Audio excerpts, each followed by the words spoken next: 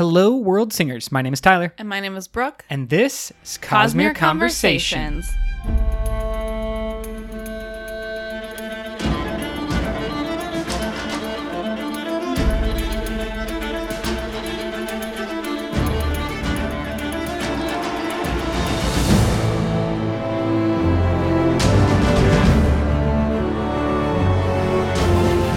How is it going, everyone? We are back with another episode. This one, completely fan-generated or fan-inspired. Just the fans wanted it, so now we're doing it. Taravangian himself.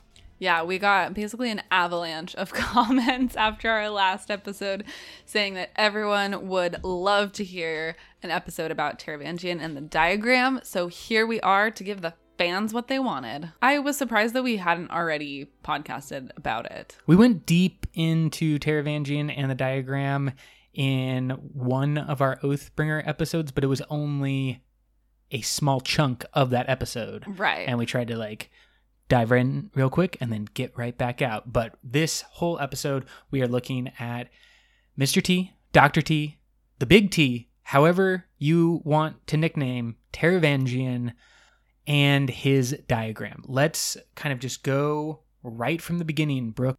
What's our quick synopsis of Taravangian?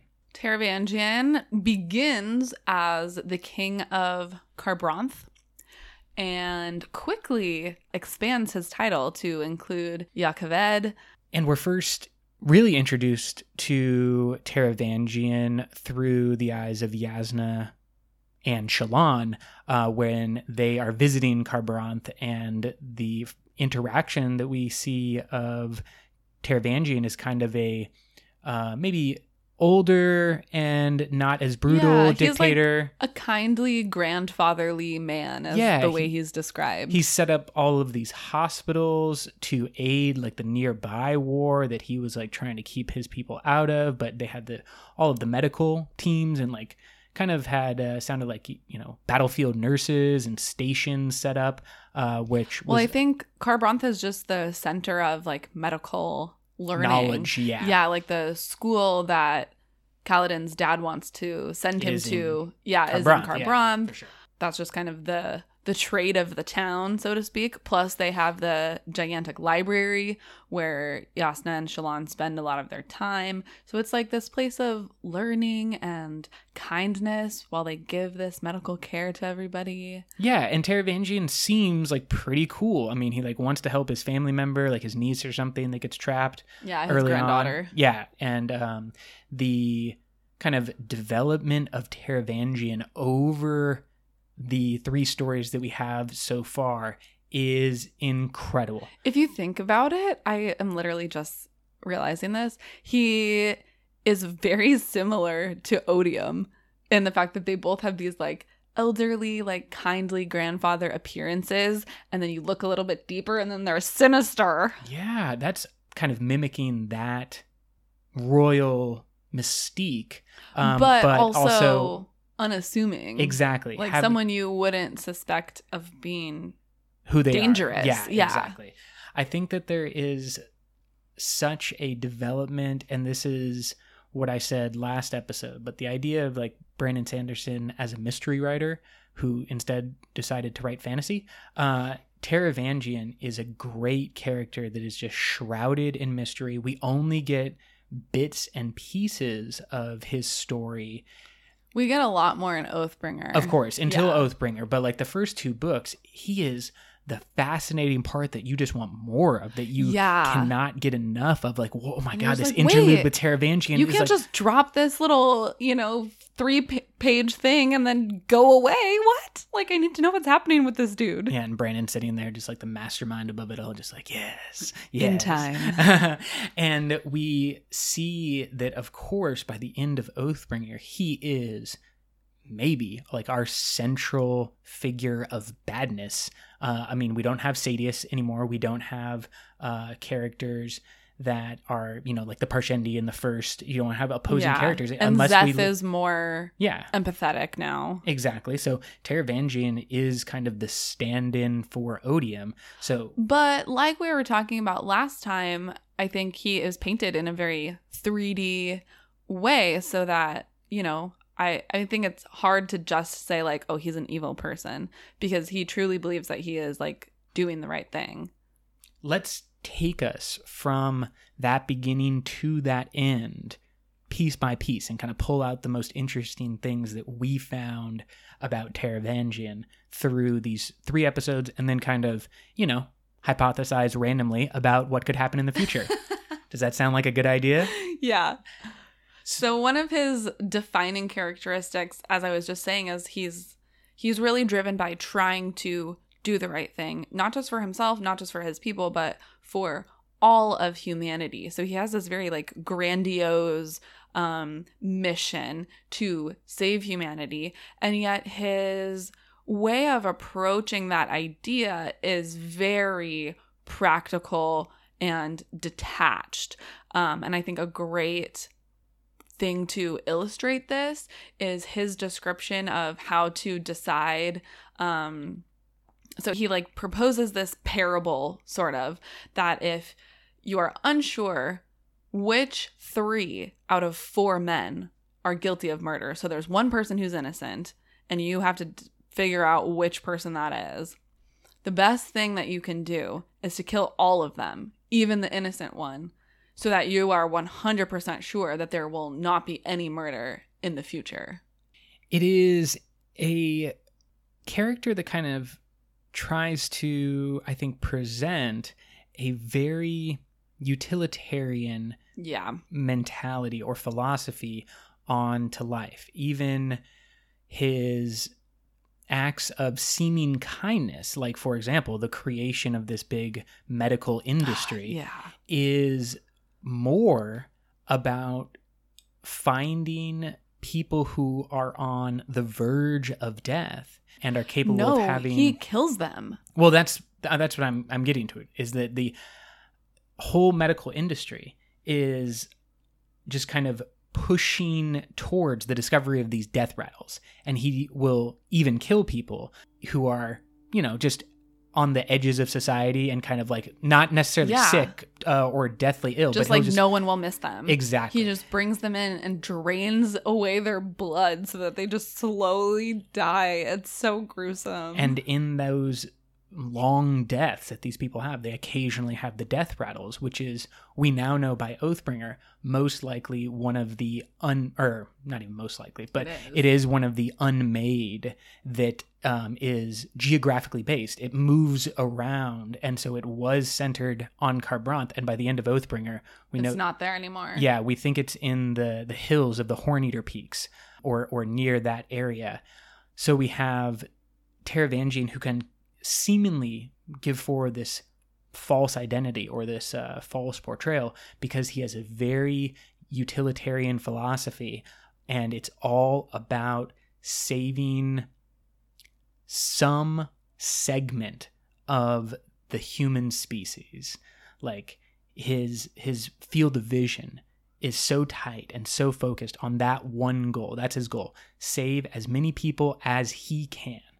And the means in which he goes to accomplish that is crazy.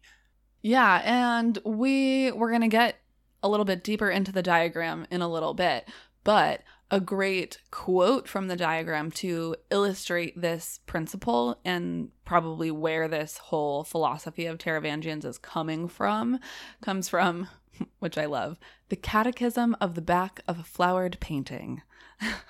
And it goes, question: for what essential must we strive?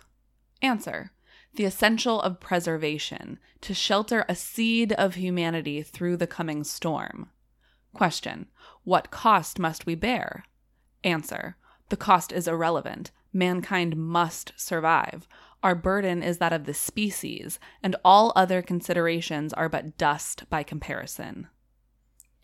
Now, there are many characters throughout different forms of literature or movies and plays that have played with this idea of extreme utilitarianism as a driving philosophy. And basically, we could probably argue that any war situation in human history is probably someone who was feeling a little too utilitarian, because they just make that argument of what must be done, anything. What is like the cost? order The to cost achieve, is yeah. irrelevant. It's just survival. It's the most kind of primal urge that we see throughout all forms of life. And just like, what does it cost? It doesn't matter. Just survive, fight. Even if, that leaves you crippled and wounded, it's just like, you have to survive. And Yeah. so I think what is interesting about Taravangian is how we were slowly dripped the information about him until eventually we have so much unveiled and shown in Oathbringer. And now we know that Taravangian is going to just be key moving forward. So when you are going to look back at these 5 books in the first Stormlight Archive series, we're going to have this Slow brilliant build. Yeah. burn into a character that is one of the most interesting versions of this kind of utilitarianism philosophy. Taravangian also, he kind of has this idea that he will be the martyr essentially for humanity, that like he is committing all of these terrible acts so that, humanity can survive, that he is like taking on this burden of evil doings, let's say, for a greater purpose. And I think a good quote to illustrate this, he says, "Someone must bear the responsibility. Someone must be dragged down by it, ruined by it. Someone must stain their souls so others may live. Society offers us up to trudge through dirty waters so that others may be clean." Now, most recently, or most famously, I think there's a little bit of Taravangian in the Marvel villain Thanos. Totally. I mean, this is exactly kind of Thanos's philosophy as he portrayed it in Infinity War, is that like, I'm the only one willing to make these hard decisions. And that hard decision was like resources versus population growth. Yeah. And the idea that like there's no other option. Yes. Like another quote from Taravangian, he said, "Eventually you will execute someone who does not deserve it. This is the burden that society must carry in exchange for order." So like this idea that there is, no buts about it. At some point, someone who doesn't deserve it is going to die. So like, why even worry about it, essentially? Like that is a permanent eventuality. It's part of the equation, right? Right. Yeah. And so Taravangian's mentality or philosophy drives him to a couple of things. And I think one of the most important is his decision to go to the Night Watcher. Well, okay, that's interesting though, because do you think that drive caused him to go to the Night Watcher, or did all of this come after he saw the Night Watcher? No, because I believe what he asked specifically of the Night Watcher allows us to have enough detail about his original motivations before the Night Watcher / cultivation gets involved. I guess that's true. So he visits the Night Watcher, and specifically what he asks for is the capacity to save humankind. And he didn't like ask for the ability to save all life on Roshar. Like it's Right. all very specific. Specific to humans. Yeah, the capacity to save humankind. And we are, of course, led to believe that the Night Watcher is the only being that he interacted with there. That's the way it's portrayed. But of course, I think what eventually happens to Taravangian, what is happening to Taravangian, we should probably think that, like Dalinar, and likely like Lift, Taravangian had a run-in with cultivation. It's an interesting theory. I don't know if we can say for sure, but it's certainly something to think about, the possibility that, because the Night Watcher and cultivation are so shrouded in mystery, like it's not like they have a picture of what the Night Watcher looks like before they go, right? Where they would be like, oh, actually that wasn't the Night Watcher that I saw. You go, you encounter some, mystical being. Who's to say if it was really the Night Watcher, or could it have been cultivation, who is like, I think we've talked about on this podcast before, kind of building this like shadow army, like strategically placing agents of cultivation in certain places with certain powers to prepare or like help in the way that she can. I think that the concept, of course, that cultivation has been playing in the background the entire time makes sense for cultivation, and also makes sense of like, you know, where's this other shard on Rashar while everything's going terrible? It's because like if the answer is she's like, I'm working, then I believe that kind of will all make it make sense. If it's literally just like cultivation was just like chilling in the background, just growing, what like that's growing. Yeah, exactly. I mean, that's just not just like plants. Yeah, just like, you know, whatever. Just her and Wendell, yeah. Wendell just hanging out like garden. We're gardening. There are chairs. I believe that what we saw of Dalinar's story is going to be mimicked with other characters. They went to go see the Night Watcher with some idea in mind. You know, Dalinar needs to be removed from that ultimate pain. Lift, still kind of question mark exactly what she asked of the Night Watcher, but had something to do with like remaining the same age mentally, or she might have thought physically, not growing old, Peter Pan type of thing going on. But we don't know the words that were used. And then I believe Taravangian goes and asks the Night Watcher, I need the capacity to save humankind. And then just like we saw with Dalinar, cultivation stepped in and was like, hey, my girl, I'm going to take this one. Like, this is a shadow piece that I need. And she stepped into that moment because what is the actual blessing or curse that we believe Taravangian has been bestowed by either the Night Watcher or cultivation? So, yeah, it's kind of hard to parse it into those two buckets of like one blessing, one curse.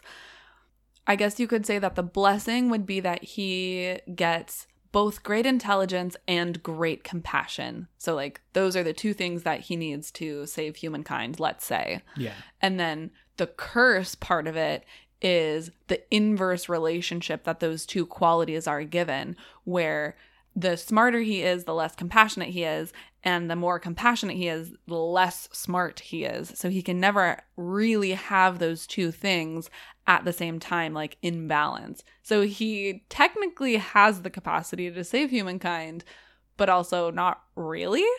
He has the capacity, but not the ability to really be good. Specific about those words. Like, he has the capacity to save humankind, but he can't do it. And this is where I think the idea of cultivation and also just the idea of Spren bonding with humans kind of comes from. What do we know about from Kaladin and Syl's relationship? The idea is that a person has to be broken a little bit so that the Spren can come in and somehow bond with their spirit web. I think cultivation has basically kind of done something like that to Taravangian, where she has given him the capacity, but in an inverse relationship, he is broken in some way. And then she can That's interesting. maneuver her way much like a Spren would. Maybe. To affect Taravangian's path. Because that inverse relationship of intelligence and compassion makes Taravangian one of the kind of most interesting and sympathetic characters, because he's not the same version of himself every time we see him. We don't know which one he's going to get. Super interesting. Yeah. And so there are days / paragraphs or chapters or interludes in the book where Taravangian is a pretty normal, like as normal as he feels. He is just kind of like, I'm like a regular average king. Intelligence, average compassion. Yeah, and on those days, like, he makes a lot of beneficial decisions for his kingdom. Like, he's allowed to rule, and like he does establish like the medical industry, and like that does have benefits, even though it's got creepy undertones.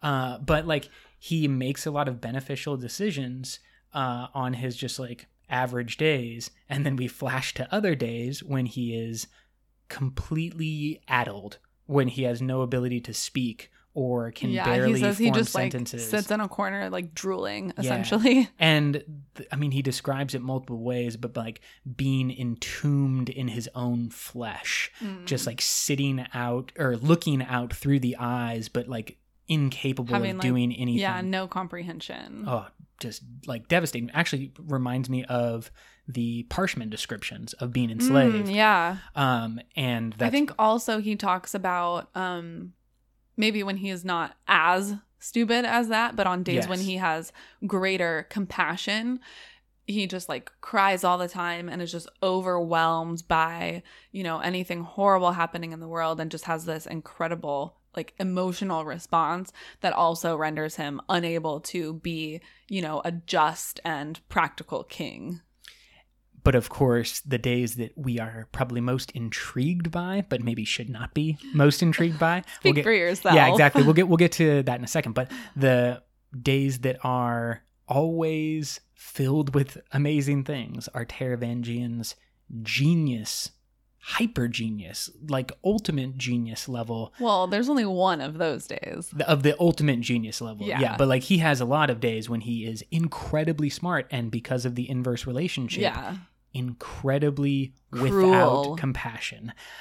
He is just void of compassion, void of caring about individuals or their pain. I think the best example is in Oathbringer when he orders the entire like children's choir to just be killed. Yeah, He's just 'cause like, kill them all. they're annoying him and Yeah. like interrupting his thought process by singing pleasant Christmas songs. Yeah. But they whatever, you know, just carols. And he, I think, has that moment. And then the one that is towards the end of Oathbringer, it's like interlude 5 or something. Just like the one where he has a very near genius day, but like, Yeah, I think that's with the choir. oh, is it? Yeah. Okay. Well, because he also, maybe at the same time then or right after, he insults and belittles Adrotasia. Oh, yeah. And yeah. then he catches, like, he has a moment of almost catching himself. Yeah. Where he's like, did I just insult? Yeah, like my oldest and dearest friend in the entire world. But then he pushes past it. And Yeah. they just, like, ignores it because of the, you know, the yeah, lack he has of more compassion. important things to think about. But that was interesting that, like, what he didn't stop on was murdering or ordering the death of a bunch of children. bunch of children. But he did catch himself a little bit, or at least like it At least sparked noticed. something. Yeah. When he insulted his oldest and most trusted friend. So I think that is like that there's a tiny hint of compassion left on that day. Yeah. But then that means that on the ultimate genius day, whatever we want to call it, Mr. T's big day, he has a ability that is so grand and so powerful that he was able to write the diagram. Yeah. And then here's where we get into like some really interesting stuff, because we know that cultivation of all of the shards has the most insight, or like the most long-term view or ability to like see into the future and see future possibilities. And so this ability of Taravangian's to sort of channel that is very interesting, and kind of brings us back to that question of, did he really see the Night Watcher, or is he somehow channeling some power of cultivations? User Bonley on Reddit said this, quote, both are blessings and both are curses. I'm pretty sure the blessing is that he has the capacity to save humanity, whether it's via intelligence or compassion, but also the capacity to doom humanity via the exact same gift, end quote. And I think that kind of is getting at exactly what you're saying, is like, we're not really sure about all the specifics, but that's why it makes me feel like it's more of a cultivation type thing, because she is playing the cards closer to her chest. And although, okay, but like going off of that quote, would cultivation take that risk of potentially dooming humanity, you know? yes, If it is because both. Although I guess cultivation probably only cares about defeating Odium. Yeah, because exactly. like in the Cosmere, Yeah. you know, scale of things, it doesn't really matter what happens on Roshar as long as Odium is defeated. So think of it like this. We have had another character, Vasher, who won a fight not by being the best combatant in his own words but by using a trick where he got incredibly close, made himself vulnerable to a better swordsman, and yet when he was close, he didn't try to fight with swords. He instead used the trick of passing his breath and overwhelming his opponent in one sudden burst, or like our good friend Hoyd says, you know, waiting as the boulder rolls down the hill. Yeah, and then so giving it a well-timed push. Exactly. And that even if that push doesn't move the boulder a lot, it slightly redirects the course.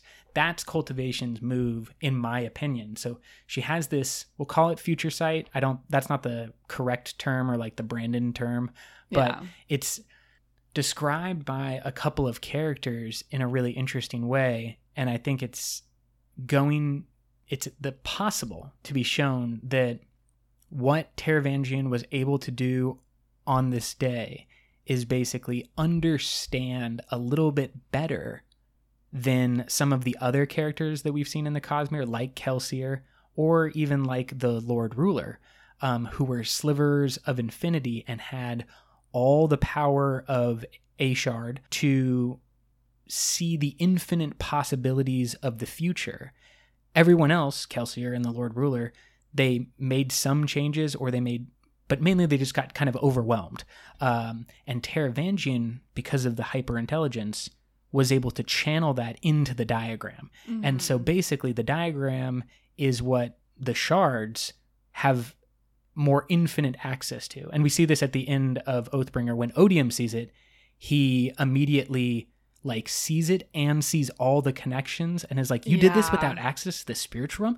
This is badass, Taravangian. Like, he's a little impressed, but he also can see right past what Taravangian wrote into like the infinite Cosmere as well.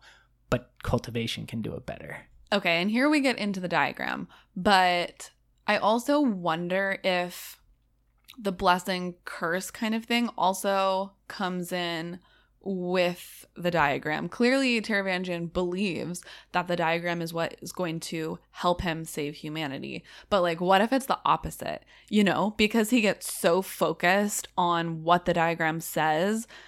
I wonder, and I think we've already kind of seen that is actually leading him further away from his goal. You know?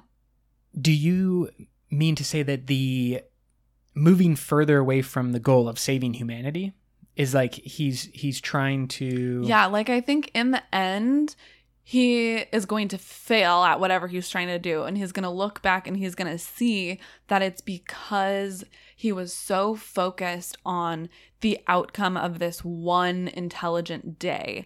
And we see in Oathbringer that they keep going back to this text. It's written in a language that he made up that day. We know that it's been translated multiple times. By multiple people, like including Taravangian and Adrotasia and other members of the diagram committee. Yeah, and so because they're translating it and it's like fragmented and everyone's trying to like interpret it and figure out what it means, that it is like causing problems. And that's actually why they are trying to get the death rattles, because they're trying to get more information to add to the diagram to like update it.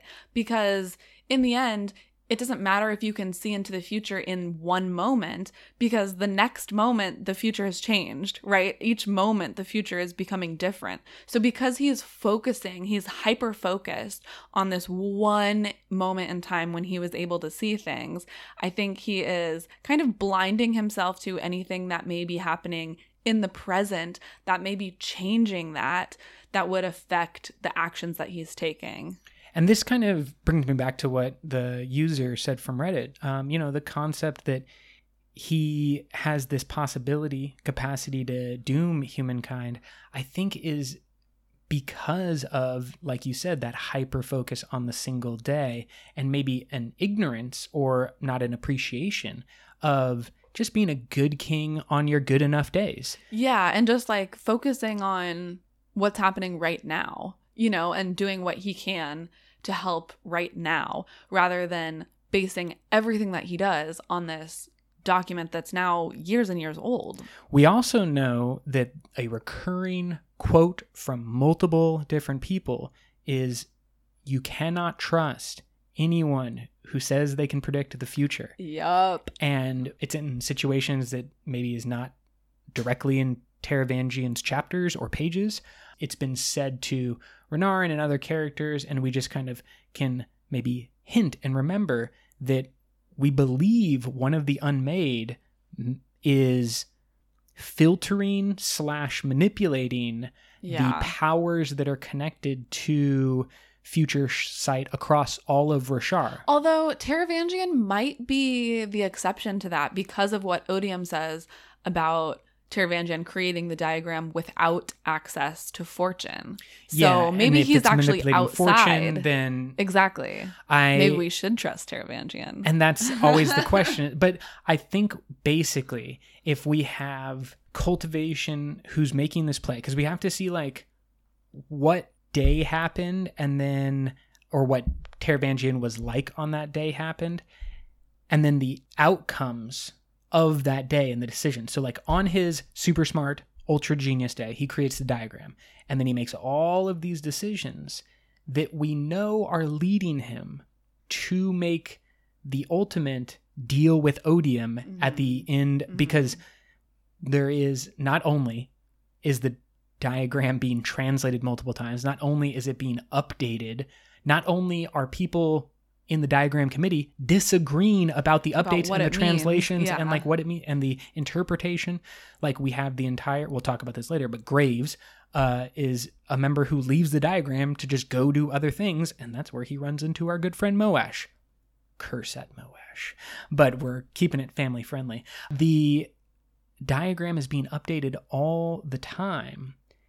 And it happened after Taravangian's like super great day, but then... And he says that too. He says that he created the diagram on his smartest day, but he's never been smart enough to interpret it again. So like there's a lot that he is potentially losing in the interpretation because he's not smart enough to understand it. And then he has a very dumb day, very poor day, when he is visited by Odium.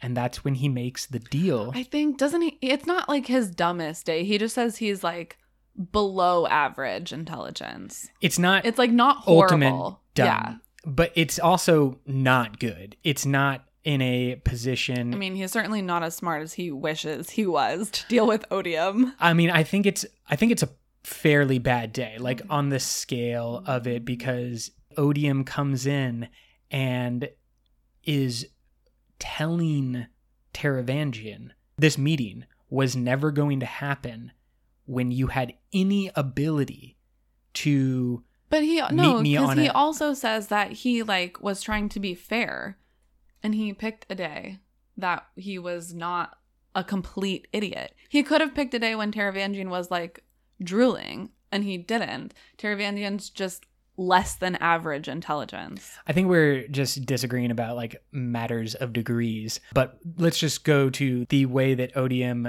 says it. Quote, "Now," Odium said, lightly resting a scepter on Taravangian's shoulder, "do you think I will ever meet with you when you are feeling well? Do you not realize that I chose this day specifically because of your ailment, Taravangian? Do you really think you will ever be able to negotiate with me from a position of power?"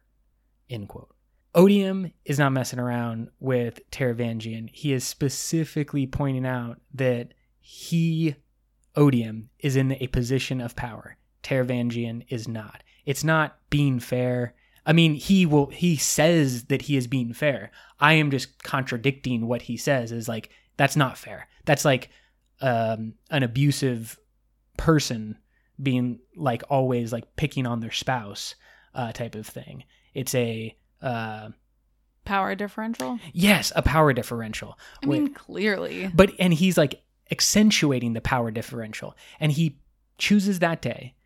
And in my opinion, we have to believe that Cultivation knew that both of those things were going to happen. That Taravangian was going to have his big genius day, and he was going to have the day when he makes the deal with Odium, and that he's supposed to be the level that he's at on both those days, so that all the other events that can happen afterwards. So basically, Taravangian has his diagram day, and then all the events of Way of Kings, including like Gavilar's death and like all of the events that we see up to Oathbringer, happen because of that diagram day.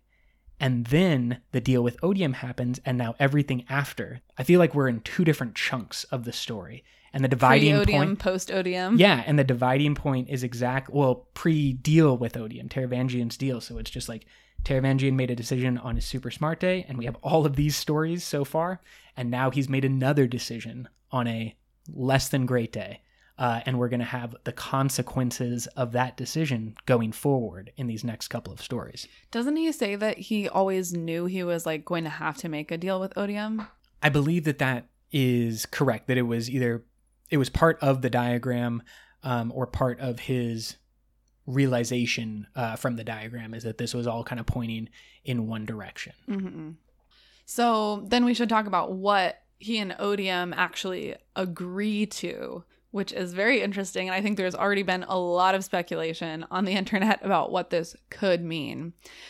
Taravangian agrees to help Odium by showing him the diagram, and he gives him an honor blade as well. And what Taravangian gets in exchange is that Odium will spare the people of Kharbranth when he like destroys all of humanity. So everyone else is like gonna die, but the people in Kharbranth, I think and their spouses will be spared. Which overall seems like a pretty lame deal. But remember what we said back in the beginning. Lame. Like, Taravangian is an ultimate utilitarian. He feels like he got boxed into this corner on his not greatest day, but just by like situation and circumstance, this is the best thing that he can get. Well, and that's all he's working for, is like the best result he can possibly hope to achieve, and this is what he thinks is the best result, so that's what he's going to go with. And like we said at the beginning, he's not looking to save all of humanity in the sense that he wants to save every person that currently resides on Roshar. He wants to save a seed of humanity so that the species will continue. And which so he this gets deal, out yeah, of, exactly. Yeah. Like this deal as long gets as him one to his city goal. survives. Yeah, it's just lame, but it's like overall it's a terrible deal for humanity, because let's be honest, if we had like all of Earth and you made a deal to pick a city wherever you are, whether that is New York City or the middle of nowhere, like it doesn't matter, just pick that city and be like, that's the one that survives.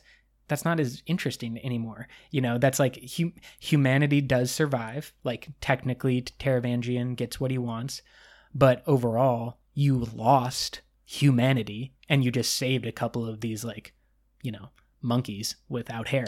I mean, that's like, it's, you don't have humanity anymore. You don't have society. You don't have the internet, you don't have spaceships, you don't have anything that is like cool music or worthwhile. You're still starting over from scratch. Yeah, and it's just like I get the idea of just like, this is the best deal that he could make, but I also don't need to be happy with it. Like it's a lame deal, Taravangian. Go the Dalinar way is my obviously. It does seem like a letdown where you're like, really, dude, you're gonna take that deal?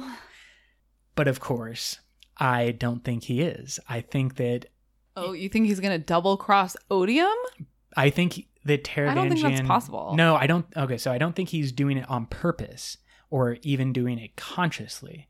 But I think Taravangian is the cultivation shadow piece, if that's what we want to call them, that is like an unwitting or unknowing double agent, that she has sent Taravangian like a Trojan horse into Odium's grasp, into his camp, now into his inner circle, where Odium is making deals with Taravangian because, get this, all that time where they had translated and spent years and years and years and killed people and all this terrible stuff about the diagram, they didn't even have the whole one. Just hidden behind a little baseboard or something, unbeknownst to them, unseen because of Cultivation's work, there was a quote that Taravangian uses to convince Odium to make this deal when he is not at his best. Like, he doesn't have the ability to speak to Odium. He literally looks at the wall and was like, oh, look, there's something we've never seen before. Glowing in golden letters as if beaming from the spiritual realm. You have these words that all Taravangian has to do is read, and by reading those words, he convinces Odium to make this deal. So in my mind, this is the deception that Cultivation has put forward, is that Taravangian is a Trojan horse of sorts. Or is that secret message from Odium? Oh, but then it's used to trick Odium. Why would Odium, like, not know the trick? Because it's not actually a trick. It's just, like, Odium kind of manipulated or put forward those words instead of Cultivation. And so, like, Taravangian thinks he's doing the right thing. He's like, oh my god, I've found these words. And Odium's really just like, no, that's exactly what I wanted you to say. Yeah, exactly. Yeah. And then he takes the deal because that's what he wanted. Exactly. I mean, that would be an super awesome deception move by Odium, or it's a super awesome deception move by Cultivation. Which shard do you come down with here? So the quote that he reads in this moment of realization is, quote, "You have agreed to a battle of champions. You must withdraw to prevent this contest from occurring, and so must not meet with Dalinar Kholin again. Otherwise, he can force you to fight. This means you must let your agents do your work. You need me." End quote. Which is, to me, sounds like a power move. I mean, it does seem to be true, but... Yeah, a lot of things seem to be true, and then Brandon messes with us hardcore. So, like, plus, I respect your healthy cynicism. Plus, we have a podcast to keep up and need to be disagreeing on some things. Plus, like, if he didn't read those words...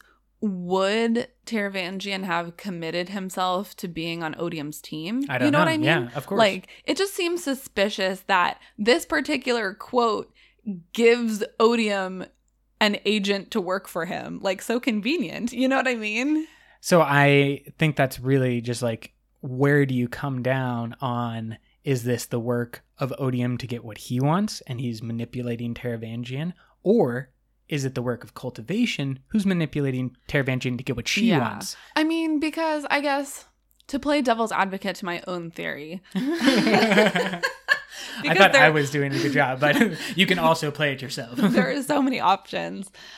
I guess it doesn't really make sense if you think that Odium specifically comes to Taravangian because he can't see the diagram by himself. So if he can't even see it, how would he change it? Plus, part of the diagram, the part that talks about Renarin, is still hidden from him. So I guess then it doesn't really make sense that he would be like hacking the diagram to get Taravangian to do something.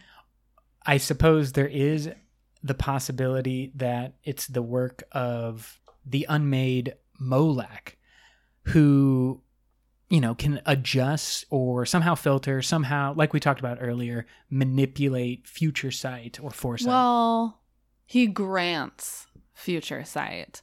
And then we just speculate that because everyone is so wary of future sight that there may be something either corrupting that power, or Molak himself is not maybe giving the whole picture when he does grant future sight. I obviously have no idea. Brandon, hit us up in the comments if you would like. Brandon, just tell us everything. You can find us at Cosmere Conversation on Twitter or Reddit or Facebook. We're everywhere. The interesting thing is, I think there has got to be some ultimate motivation for the fear around foresight 100. and the diagram and Taravangian's role, and like, how is he the shadow piece of Cultivation, as we've been talking about, or is there something else going on? But I believe like all those things are connected and will be something we see of and see the future of in the next couple of books. To go back to the faults kind of the diagram. There are different groups that have at one point been a part of like the main diagram group and then have disagreed about certain interpretations that are being taken of the text and have broken away with like their own creed, essentially. Kind of like the breaking up of Christianity, where people were like, nah, I don't think that's how it is. We're going to go do our thing over here. And Taravangian actually says that he's like cool with that. He's like, all right, I mean, as long as one of us is correct, like it's all good. But he thinks he's correct, obviously. And I think it's also something that's mentioned in the diagram, and that's why he's cool with it. Yeah, I think you're right. Groups will break off. Yeah. And he's just, then that's all, it's very short, or like, you know, just a single passage, but he's just like, okay. Yeah. And one of those groups is led by Graves, who we meet as an Alethi shard bearer. And his different interpretation is that rather than killing Dalinar, they need to ally themselves with Dalinar to make him the king of Alethkar, which obviously leads them to try to assassinate Elhokar. And so we have this Graves subplot or subdivision of the diagram, but this comes up, and this might not be something everybody realizes, but like Graves is the one that recruits Moash and tries to recruit Kaladin in the Elhokar assassination. He's from the diagram, and I don't know if he ever spells it out. It's mentioned in a flashback of Taravangians, or like it's connected through Taravangian that Graves is the person who left. Yeah. But then you have to make that connection on your own. So if you never made that connection, this is just BT dubs. Like, Graves is of the diagram, and he is the one who tries to have Elhokar assassinated so that Dalinar can ascend to the king of Alethkar, which is kind of the position he's in by Oathbringer. Mm-hmm. And that's also the position that Taravangian now comes to agree with, because he's like, okay, if Dalinar is the king of Alethkar and I'm the king of Jah Keved, then Dalinar goes and I can rise to that power now. So like basically he went from we should assassinate Dalinar and now is like, well. But he spends all of Oathbringer trying to undermine Dalinar's authority. Because he is already in the position of power as High King. He is still trying to get rid of Dalinar because he believes that Taravangian needs to be in charge and not Dalinar. Because Dalinar is the High King at that point, or at least is in all but actual name, and that is the position that Taravangian ultimately wants. He wants to become king of everything, right? Yeah. That's what the diagram puts forward. Yeah. And so he made his move to become king of Jah Keved. Nice work, Taravangian. But he's also now admitting that the diagram was wrong and that basically Graves was right. He doesn't say that, but this is the conclusion that he came to, because I don't remember that. It's the idea that has to be true because of his actions.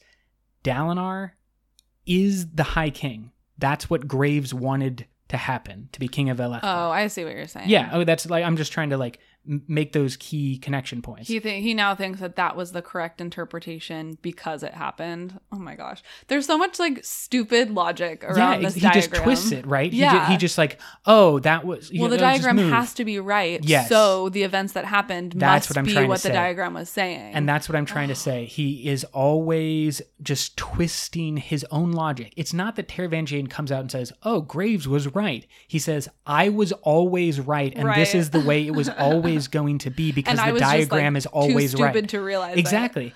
And so like this is the fun / terrible aspect of the diagram, but it sends your mind into loops and reels, and you just go over and over different things, and you're like, oh my god, if he's right that he was too dumb to figure out that Dalinar was actually supposed to do this, then Graves was actually right, and he actually should have done the thing back. You go down this rabbit hole of complete craziness. It's just like the most intense form of confirmation bias.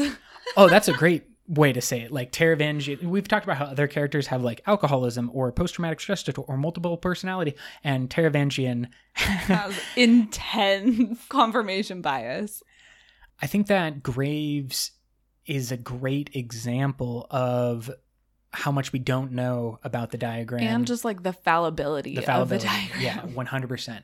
So the most interesting thing now is, of course, this is still being connected back, looped back in. The diagram always just be looping, because Graves recruits Moash, who fails to recruit Kaladin, and in return, Kaladin swears his third ideal, leveling up at the end of Words of Radiance. Moash becomes a slave. Graves dies. The deal that Taravangian makes with Odium at the end of Oathbringer includes giving Odium Yezarin's Honor Blade. And then, Brooke, what does Odium then go do with that Honor Blade? Gives it to the Fused, who give it to Moash. So now Moash, who we could say is the heir apparent to Graves' subdivision of the diagram committee, the Moash now has the full power of a Honor Blade and is basically working for Odium / the Fused. Yeah. Was that part of the diagram, T? I don't know. Yeah, you tell me, man. But we have all of these different connections. And I think when we start to break down the actual words of the diagram, we're going to find even more little hints and messages about maybe this plot, maybe other plots around the Cosmere. Very clear how easy it is to like interpret these things in a bunch of different ways. Let's dive into some of those other quotes from the diagram. Let's go first to the West Wall Psalm of Wonders. I love the titles that they give these. They're the best. They're so good. This is paragraph 8 in the West Wall Psalm of Wonders. But I think is important to keep in mind what we just said about connections to the larger Cosmere plot. And variations in interpretation. Quote, "But who is the wanderer, the wild piece, the one who makes no sense? I glimpse at his implications, and the world opens to me. I shy back. Impossible. Is it?" End quote. Note by Adortasia. Could this refer to Mraize? So, Brooke, what did you mean by misinterpretation or open to interpretation? Well, I think clearly, as we all know here, us world singers, this obviously is referring to Wit. And yet, Adortasia believes that it is someone that she may recognize as important and a world hopper, or, you know, something weird about Mraize. Right. Where it's just like he's giving off that vibe. But it's just like that's the only thing that she can comprehend because it's the only thing that she's had contact with. Exactly. The only perspective she can imagine is yes! Mraize. But we know as outsiders and amazing world hoppers that, I mean, I guess we don't know, but I think we can basically say that this is Hoid. Because the Wanderer, he has also been referred to as the Traveler. That sounds pretty close. Exactly. And like, of anyone, the perfect description for Hoid is the one who makes no sense. Exactly. I mean, he is the one who makes no sense. I mean, we've talked about this in our Hoid episodes, but we've even flirted with the possibility or the theory that Hoid is a character that breaks the fourth wall. And kind of exist in a meta. I think that actually is completely true because of something I read that Brandon said about Hoid recently. There is maybe one day we'll do like a 5th episode just on Hoid, but just to update the information that we get all the time. You know, our past episodes are slightly out of date, and speculation can now be turned into fact. Like a whole episode on like best words of Brandon or something? Yes, we should. Okay. So we have the idea of one, and what sinks it for me, that it's Hoid, is when Taravangian, the author of this Westwall Psalm of Wonders, paragraph 8, is him saying, I glimpse at his implications. Now, if we think Hoid's implications, and the world opens to me, I shy back. Impossible. Like, Hoid Yeah. is the one that is so interconnected in the Cosmere that even glimpsing at his Like implications of his existence. yes, like breaks everything. It's just basically. I mean, this is someone who he's in the midst of writing the diagram when he writes this paragraph. So this is someone who is not shying back from like a mental download of the spiritual realm, just like tapping into not fortune, but like future sight and seeing as we think cultivation does, and able to translate that.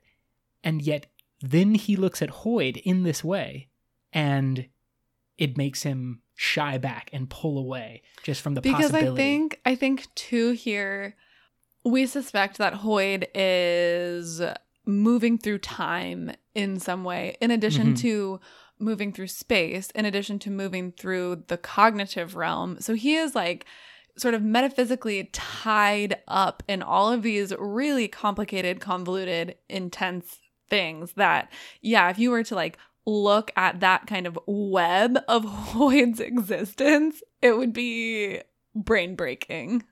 Even for Taravangian on his best day. Exactly. So that is the thing. I don't think Mraize breaks genius Taravangian's brain. Yeah. It's just like, that's a world hopper. We get it. Hoid breaks all of our brains. So that makes sense. Love that quote. It was a little bit reminding me of the kind of metaphysical existence of Hoid and just like, oh man, he's everywhere. Yeah. The next quote that we have is a long string of numbers that the diagram is able to translate into a sentence or sentences that say, quote, "Hold the secret that broke the Knights Radiant. You may need it to destroy the new orders when they return." End quote. So we know that he uses this knowledge in Oathbringer, but I think that it's a great reminder that this particular faction, the diagram, is interested in destroying the Knights Radiant. Their goals are not aligned. They are opposed, and for whatever reason, Taravangian creating the diagram felt that the Knights Radiant were detrimental to humanity's survival. Now, either A, that could be because Knights Radiant summon the... Yeah, I think, and this is where it gets a little bit complicated, I think, in Oathbringer, is that we start to discover all of these different factions, and they all have like slightly different views on history and current events. So, you know, the diagram thinks that if the Knights Radiant come back, then that will bring the Voidbringers back. But the group that, is it Amaram? I believe so. Is working for, they want to bring the Voidbringers back because they believe that if the Voidbringers come back, then the Knights Radiant will come back and the Heralds will come back, and like everything will be great. It's like a chicken or egg scenario type thing, exactly. Which is, you know, just exactly what we found out with the existence of humans on Rashar. It's like we keep diving further back into their history until eventually you realize, oh wait, they were a species. Here first. Yeah, a species coming from another world as like refugees. So they had some type of either, you know, odium inspired shard power to allow them to travel, or, you know, I don't hate the idea of they already were a kind of spacefaring civilization and fell backwards into development when they came to Rashar.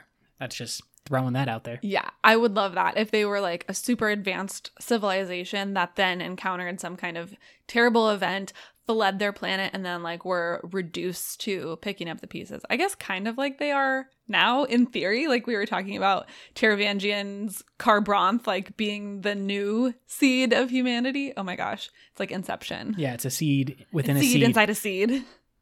Very fractal nature of the existence going on here in the Cosmere. I think that another quote that I love is from Floorboard 17. Quote, "Ah, but they were left behind. It is obvious from the nature of the bond. But where? Set off. Obvious. Realization like apricity. They are with the Shin. We must find one. To use a truthless, can we craft a weapon? End quote.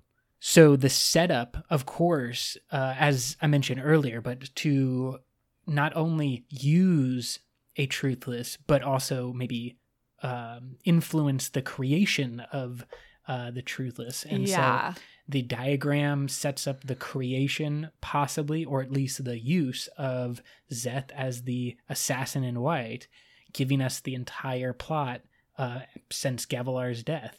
Well, and it's speculated that this is about the honor blades. I think that's a pretty like broad theory, broadly accepted theory. So I wonder if there is something in this that Taravangian is like trying to get all of the honor blades in some way out of this. Because I think I also read that Szeth receives an honor blade like when he leaves as a truthless, and that is a unusual thing to happen to a truthless, but something about the circumstances under which he was declared truthless and like his former place in Shin society, they kind of made this concession in giving him the honor blade. So that makes me wonder if Taravangian had something to do with that concession. Exactly. Nice. To create this weapon. Yeah, exactly. And so, I mean, obviously the honor blades themselves are weapons, but the power to wield an honor blade, as Szeth taught Lift at the end of Oathbringer, you have the gift, but none of the skill. I have more skill as a edge dancer because I've used the blade that made me an edge dancer. And we trained and like practiced a long time. And so Szeth is not only like could Taravangian get the weapon itself, but get the means to use that weapon. I don't think when it says, can we craft a weapon, I don't think it's talking about the honor blades. I think the weapon is Szeth. Next quote is also super interesting. And this is, I believe, also on floorboard 17. It's a good floorboard, that one. Really, really doing well on that floorboard. He was in a good flow state. Quote, there has to be an answer. What is the answer? Stop. The Parshendi. One of them. Yes, they are the missing piece. Push for the Alethi to destroy them outright before this one obtains their power. It will form a bridge. End quote. Now, bridges having a tiny bit of significance in the Stormlight Archive seems to jump out. Now, we have, what's the answer? So he's asking a question, and then his answer is the Parshendi. Do we assume this is Eshonai who summons the evil Spren, the Spren of Odium and the Storm? I kind of think... Or... Well, no, you say. Is it her sister? Yeah, Venli? Is it Venli, who is responsible for the actual discovery of the Storm Spren, and is, of course, still alive to have more at play, and we believe... But she repents. Exactly. She doesn't... But maybe this is talking about Venli bonding a Spren. That's what I think. The little Spren that she bonds. That's what I think. I don't think the bridge is... It's about trying to keep the Parshendi from the Spren, not the fused coming back. Yeah, I don't think it's so much a idea of like the bridge. Maybe it could be saying that because it says push for the Alethi to destroy them outright. And that is like clearly what Sadeas did, pushing Dalinar further and further to destroy them outright. Or, but maybe it's just talking about what we already know, which is that they say these words of power, and then there's like a bridge that is made that brings the fused back. You know, it could be maybe this is actually already that's where done. I was leading we can to. Just like cross it off. Yeah, and 100%. That's boring. Exactly. Darn it. No, we already got this one. But no, I like the idea that it's not. I think that's the simple answer. That's like one way to read it. And it could be correct because it will form a bridge. It brings the fused across. Yeah. Okay, so that makes sense. Like we're up to date. Yeah, exactly. However, I feel like it also could be, and the idea of forming a bridge, not in a bad way, but in a good way. And that is Venli bonding with her. Is it a light Spren that we believe she's bonded to? Yeah. Okay, something that I just realized or thought about is that by the end of Oathbringer, we have Venli, who has bonded a spren, or like, you know, is using what we typically think of as human magic. The power of the radiance. Yeah. And then we have Moash, who is a human who has bonded like Voidbringer Parshendi magic. So these two characters are like blending these two different groups that we have thought of as separate and in their own way. Like they're each sort of a bridge in between worlds-ish. Well, and I think that there is, at least, you saying that got me really excited, because who started as like the bridgeman? Yeah, exactly. That's what I was like. I wanted this quote to like be part of the Bridgemen, because when I read it, I was just like, bridge. Like you always hear it in connection to the Bridgemen. And so I felt like it was like a dog whistle to my brain. And that's what we are seeing with Kaladin's story too, is that he is struggling under the realization that these things aren't that separate. Yeah. That all these people are connected and that they're all people he should be trying to save. And that's the struggle he's having. And so as former bridgeman, and Moash as former bridgeman, I like the idea that, you know. Yeah. The like dissolution of easy dividing lines. If that's not a way to end, I don't know what is. What do you guys think out in the interwebs? Do you think that this is talking about a fact that we kind of already know, just the summoning of the Voidbringers? Or a new thing to come? You can follow us and find us on Reddit or Facebook or Twitter or anywhere we exist in the universe. Until next time, life before death. Strength before weakness. Journey before destination.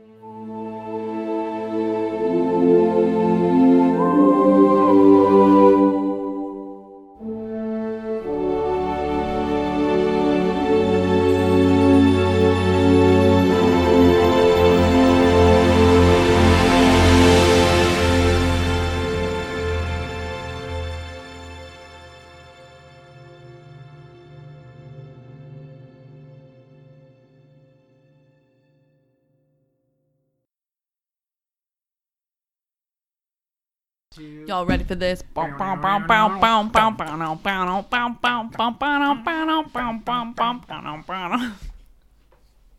the intro to the podcast. I don't know why we would ever do anything different. So basically, I am a failure at desk arrangement. That's what we have discovered. But we are also going to discover many other things today about Mr.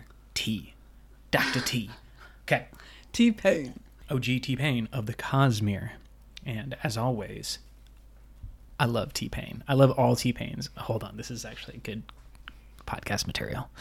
So here we go.